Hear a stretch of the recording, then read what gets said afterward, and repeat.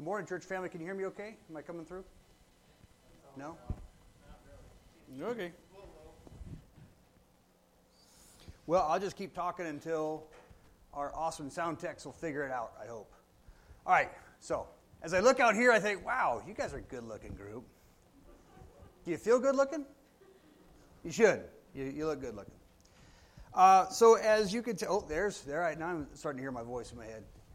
Steve has taught me a lot about being up here and preaching the word and what it means to preach the word. But what he didn't prepare me for is I don't like the fact I can hear my voice in my ears. It drives me insane. So, and some of you guys know that I'm almost deaf anyway. So it's almost like I get a millisecond repeat here. So when I say something, then I hear it. It's really freaky. So, has nothing to do with my message, but now you know how insane your pastor is. So you guys, I have been wrestling with our topic today for quite some time, and I hope some of you guys I hope most of you guys are wrestling with this same thing, right? Holy. What does it mean to be holy?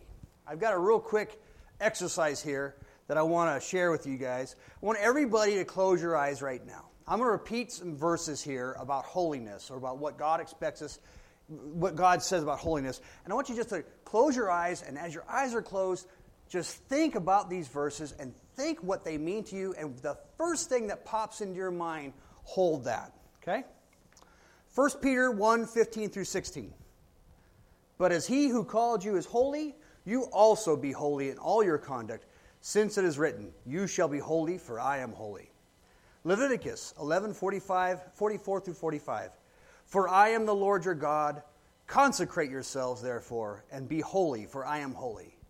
For I am the Lord who brought you out of the land of Egypt to be your God. You shall therefore be holy, for I am holy. Leviticus 19:2.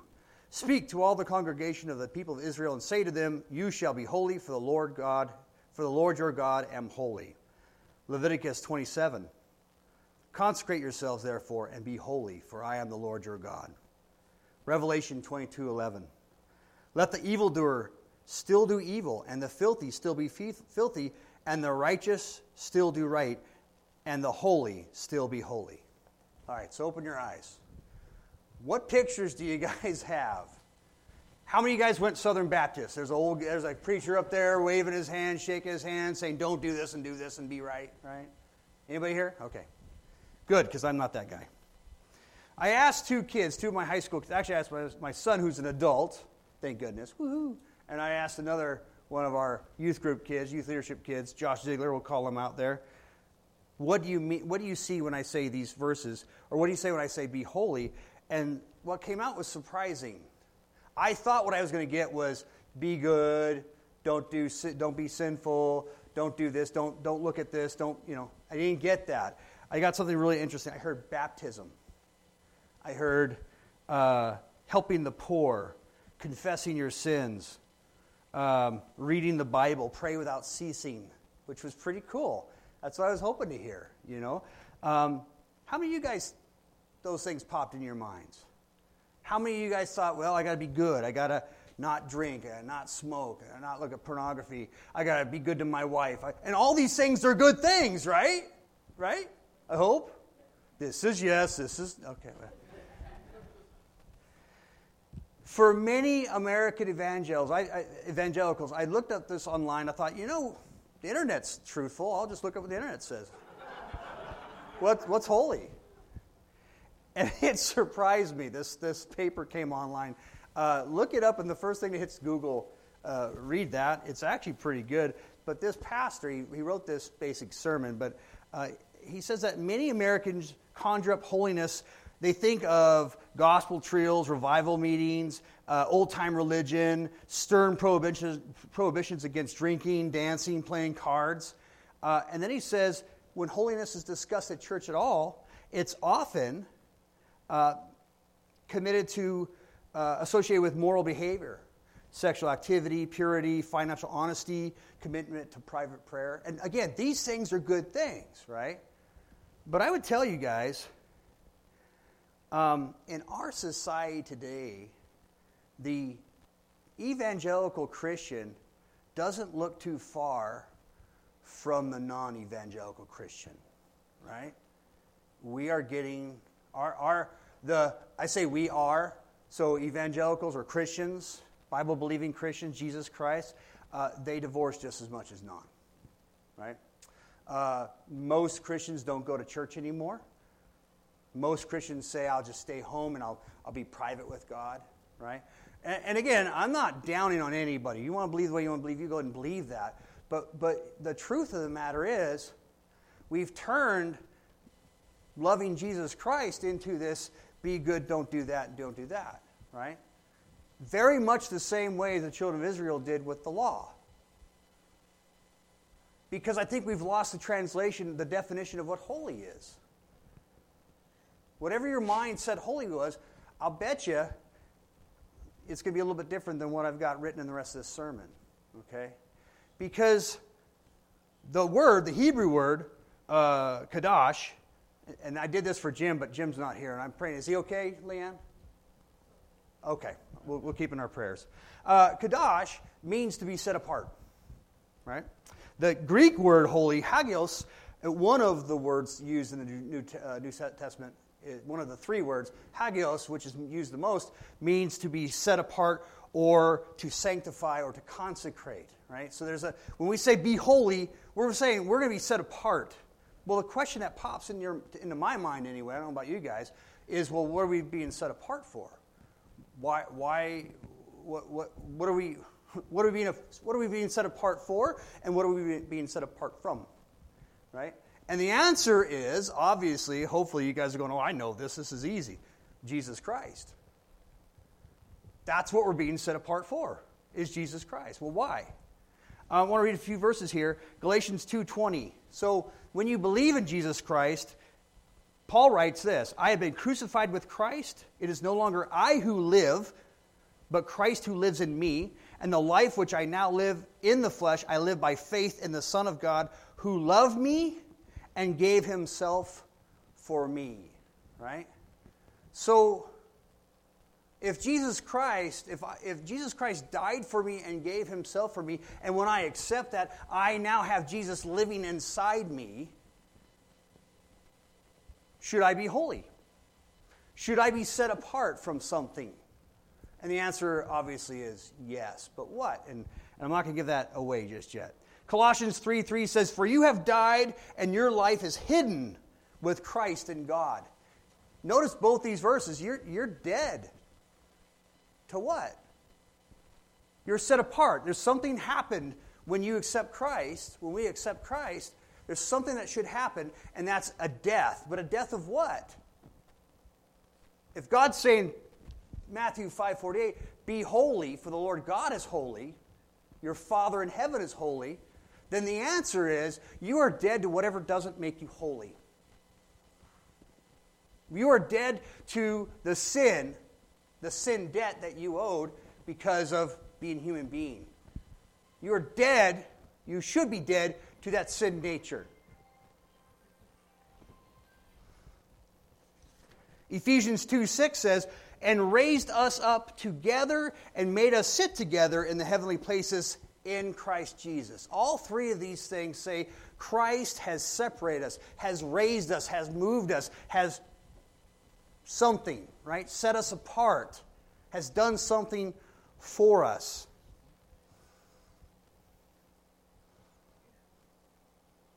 And I'll tell you guys, what I've been researching, and I've been looking at this for a long time, but this week I've been really looking at this. I've been like, what does this mean to be holy, right? I asked my wife last night, what makes God holy? Why is he holy? It says it in the Bible all over the place, right? God is holy. Matter of fact, I just wrote off 4 scriptures that said God is holy. Be holy because God is holy. Well, what makes God holy? And my wife looked at me like I had a third head. She's like, and then I think she's actually scooted over to the truck a little bit because she didn't want to be struck. And I think asking those questions are important because here's the thing, guys. We're asking ourselves, Christianity, we're saying that we're going to follow Jesus Christ, who was a human being, by the way, right? And we're going to listen to His Word, and we're going to follow His Word. Why? What makes Him holy? What makes God so holy? Why should I, as a human being, follow Him? And that's an honest question. I think God's saying that's an honest question. And it's not about giving up things. It's not about doing the right thing. I mean, it is. That's important stuff. But the first thing it's about is a relationship. That's first and foremost. And when I say, I believe Jesus Christ loves me, I believe Jesus Christ died for me, I believe Jesus Christ was buried and rose again on the third day, and I believe that by the power of God, and I believe in my heart that He is seated at the right hand of the Father right now waiting for me, according to Romans 10:9, I am saved. True, Pastor? Amen, right? But here's the thing. I got to believe He's holy. That doesn't negate anything God's done. That doesn't cheapen anything. He doesn't need me to have faith in Him. But in order for me to start that deal, I should have a little faith. Here's the cool thing. God gives me that faith. God shows me that He's holy. God shows me that He's set apart. That He is the author of holiness. That He is the perfect center of the target of holiness. Right? Am I speaking the non-truth? Yeah, right? That's what started blowing me away is God simply wants me to say and mean it, I love you. I want to be with you, Lord. I want my life to be intertwined into your life so that no one can recognize me anymore. That's what I want. And what you're seeing right now, you guys, is 20 years of that. And I am still recognizable. So guess what I'm going to do? How many people are still recognizable, unfortunately? Yeah, we're working on it, right? But see, it's that relationship. I want you guys to take just a step here and think about the relationships we have here on earth, right? First, with your friends. Simple relationships. People you know, acquaintances, right? You interact with them at work. You talk to them at the water cooler, you have lunch with them, whatever. You invite them over for dinner, they invite you over for dinner. Nice relationships, right? Why? Why do we seek that relationship? Why do we even bother? I live alone I live with my beautiful bride, soon to be really alone, the two of us, in the woods, in the yurt. But I still ask some of you guys to truck out and come see us. And some of you are going, we're not coming out no more, it's too far. But why? Why do we crave that? Why do we want that relationship, right? Think about your spouse, your marriage. How do you act with your wife or your husband? Is it different than with your friends, right? But it's a relationship. There's certain things that you do. You do certain things for your bride, for your neighbor, for your friend, and they do certain things for you, right? Why? Love is the answer. There's some form of love going on there. And here is the same thing. Your relationship with your bride, with your friends, with your mom, with your dad should be a picture of your relationship possible with Jesus Christ, with God Himself, right? It's love. How do we know God loved us? Well, John 3:16 says what? For God so loved the earth that He gave His only Son, so that whoever believes in Him shall not perish. He gives us everlasting life just simply believing in His Son.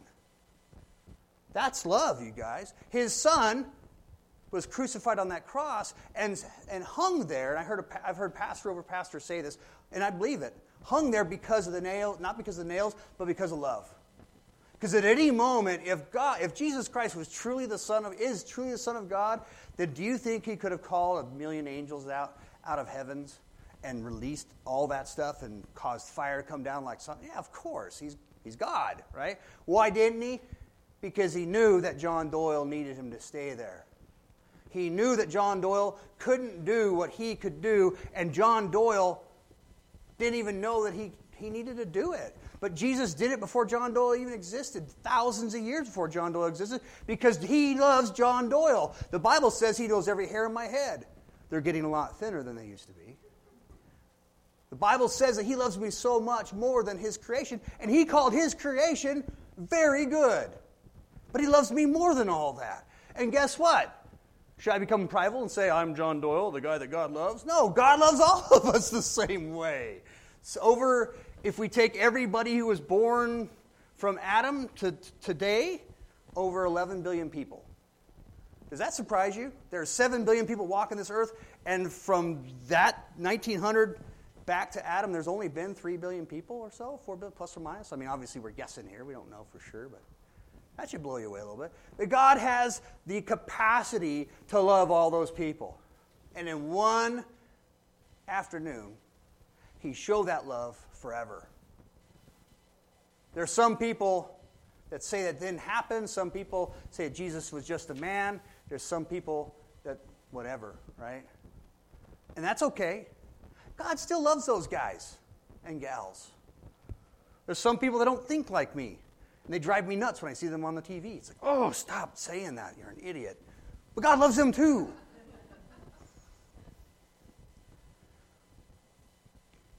We were set apart for a relationship with God, you guys.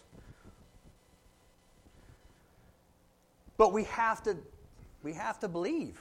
That's the first and foremost. Ephesians 2:8 says, for by grace you've been saved through faith, and that not of yourself, it is a free gift of God, not of works, lest anyone should boast. Right? So God established the grace, and we have to believe. We have to believe He's God. We have to believe that He's holy. We have to believe those things that He did, for sure, for real. But we still have to believe in that. And if we don't believe in that, what happens?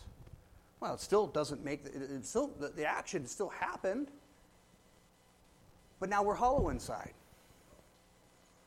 We're not answering the call of being with Jesus Christ.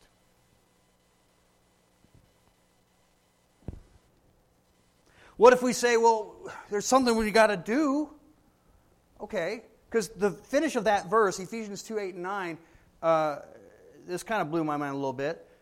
Verse 10, for we are His workmanship, created in Christ Jesus for good works, which God prepared beforehand that we should walk in them. Some people have a conniption fit about that. Well, it's grace first. Yes, absolutely grace first. But there's works to be involved. What kind of works? What am I doing? I'm already working. I work 9 to 5. I work 8 hours, and then I work my lunch hour. And what do I got to do? You don't have to do anything. But let me answer this question. You guys, any of you he-men made breakfast for your wife on a Saturday morning? Any of you he-men gone out of your way to treat your wife like the special queen that she is? Huh, baby. Any of you women done something special for your man because you know that he just wants it, he likes that done, right? Well, does that mean your marriage is works-based? No. It means you love that person, and that love manifests itself in stuff.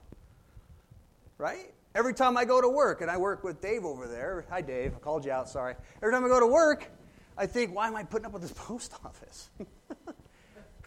I like to eat. No. I like providing for my wife. I enjoy that. I enjoy the fact that I get to provide for my wife. And I actually like the people I work with at the post office. Next time you guys go to the post office, say hi to them. They're good people. Right? It's love, you guys. And the works that we have, don't lose your mind over it. God's going to bring to you, and He's already got them prepared. They're going to happen. No big deal.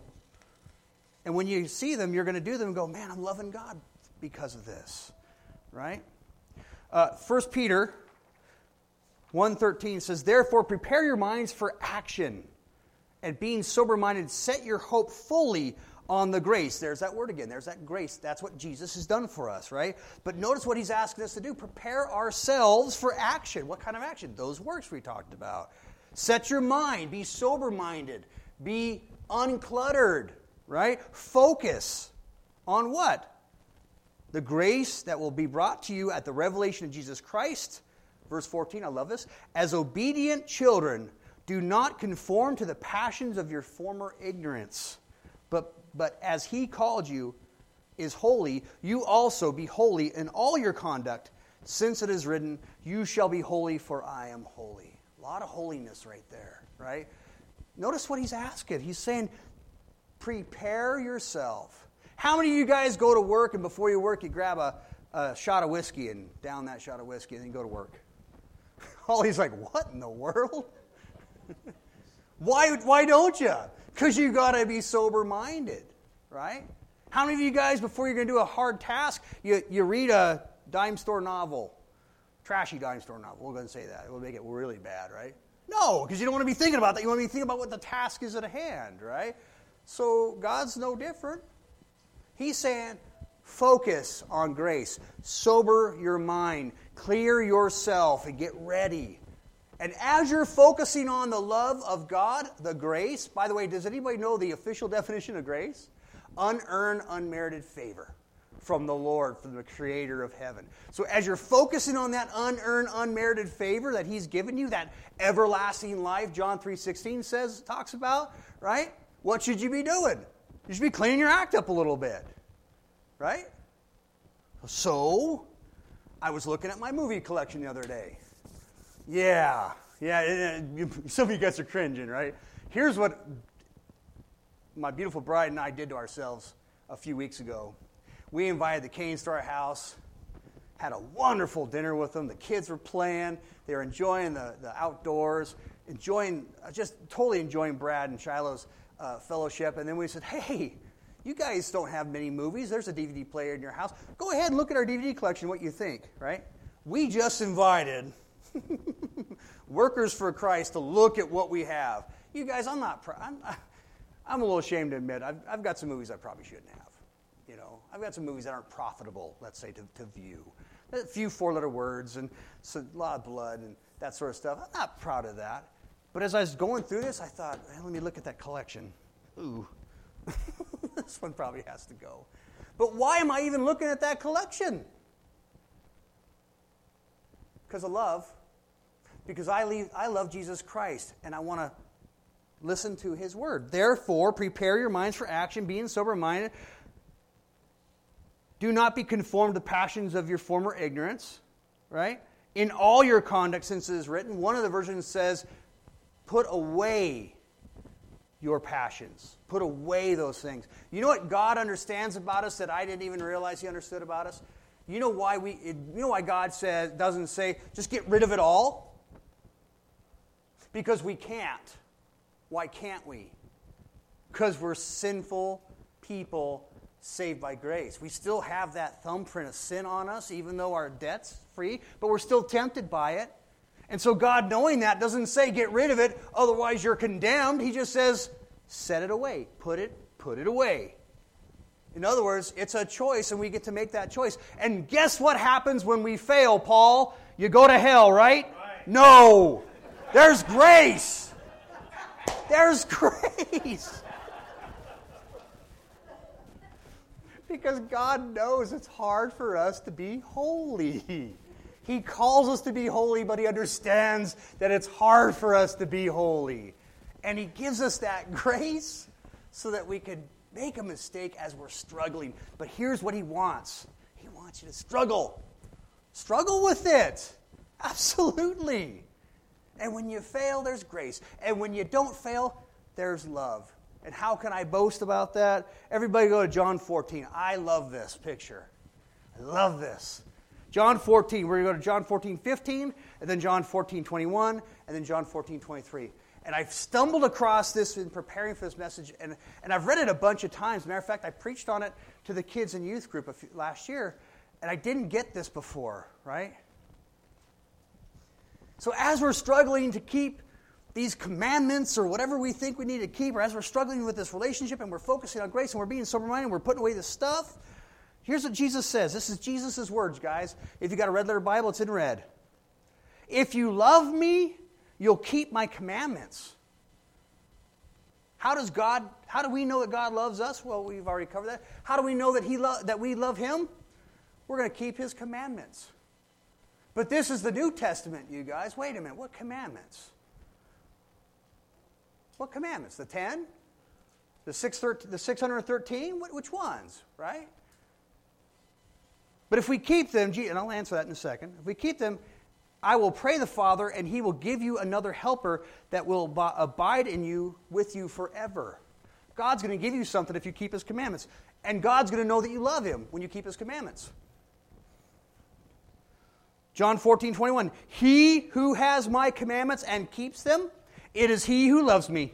And he who loves me will be loved by my Father, and I will love him and manifest myself to him. Notice what just happened. Jesus said the same thing, but He tweaked it a little bit. Now, the Father's going to love us. And Jesus is going to manifest Himself to us. If we do what? If we love Him and keep His commandments. Notice that the flair hasn't changed. Grace first, and then do. Love, and then do something, right? John 14:23, Jesus answered and said to him, if anyone loves me, he will keep my words. Something just drastically changed. And my Father will love him, and we will come to him and make our home with him. Let me get this straight, you guys. Jesus Christ loves us. Jesus Christ gave us grace. He gave us the faith to accept the grace. Jesus Christ died for us. The Father in heaven gave His only begotten Son. And now if we love Jesus and we show Him that love by keeping something, some commandment, some kind of word, that's what the Bible's saying right now, then He's going to be inside us. They will be inside us. Who's they? God the Father, God the Son, and God the Spirit. Holy Spirit, absolutely. Right? It seems a little one-sided, this relationship, doesn't it? And looks like God's given all, doesn't it? And what He's asking us to do is become holy. Be holy, for the Lord God is holy. Set yourself apart. So how do we do that? What commandments? You guys know my story a little bit. Romans 12 is a special book for me because when I first started walking with Jesus Christ, when I totally accepted Christ as my Savior, my wife's grandfather, Leo Cook, who is passed away now, but he was a pastor in Calvary Chapel, Smoke Ranch, he sat me down I'm not kidding you guys, for an entire year. Every week we met on Tuesdays. After work, I'd drive to his house, and for an entire year we studied the Bible. In particular, one chapter of one book in the Bible for an entire year. One chapter. There was one verse we didn't get off for almost 8 weeks. One verse. And there was nothing new that he did not repeat himself. There was something new every time we would look at this verse, right? It was Romans 12. I know Romans 12 pretty good, right? Well, the first 9 verses, because really, that was the first year. After that, it all got kind of numb. Just kidding. Love Romans. So everybody go to Romans 12. We're going to sit there for a minute. Because as I was preparing, I was thinking, what commandments, God? Because I've actually been asking the Lord, what does He mean by commandments, you know? And you guys have heard me say this, love God, love others, and make disciples. Those are pretty big commandments, right? Love God with all your what? Heart, soul, strength, mind. That's a pretty good commandment, and that's something that we can camp out on for a few years. Absolutely, right? But how? How do we do all that? So Romans 12 answers this. Verse 1. I appeal to you, therefore, brothers, by the mercies of God. Here we go again. By the mercies of God, God's doing something for us. To present your bodies as a living sacrifice, holy, set apart, and acceptable to God, which is your spiritual worship. This version says spiritual worship. The New King James says reasonable service. Interesting, isn't it? And how do we do that? Do not be conformed to this world, but be transformed by the renewal of your mind. That is, by testing you may discern what is the will of God, what is good and acceptable and perfect. And so what God's telling you, He just told us how to become holy. Don't conform, just like Peter said, don't conform to this world. Throw off the things that are not of God. Set yourself apart, right? But first and foremost, by the mercies of God, have a relationship with me. Have the relationship first. Love God first, because He first loved, and then the rest falls into place. And you renew your mind. Well, how do you guys think we should renew our mind? Probably, and now the pastor in me kicks in, read your Bible, pray, Don't look at garbage, right? The stuff that goes in your eyeballs goes right to your heart. All that stuff that we learned in Sunday school, that's still true. But what's first? Love. A relationship with Jesus Christ. And the rest happens. Again, I want you guys to see Christ, not me, when you look at me. And I want that relationship to be so jumbled that that's all you see. That's my desire. My heart's desire is that.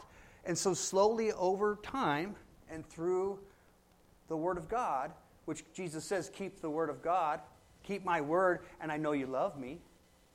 Slowly over time, He will do that.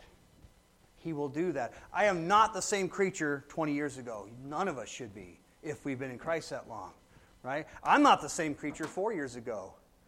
I'm not boasting. I'm very upset about this in myself, and I'm kind of ashamed. But there was 5 years ago, I said that I didn't like God's people, but I loved God. And then I read His Word when it said, if you don't love my people, you don't love me. And I went, oh. And so do you think I gave up at that point and said, yeah, this is worthless? No, I'm like, how do I feel? I love God. How do you love His people? By the way, you guys aren't easy to love. Just saying. Just saying.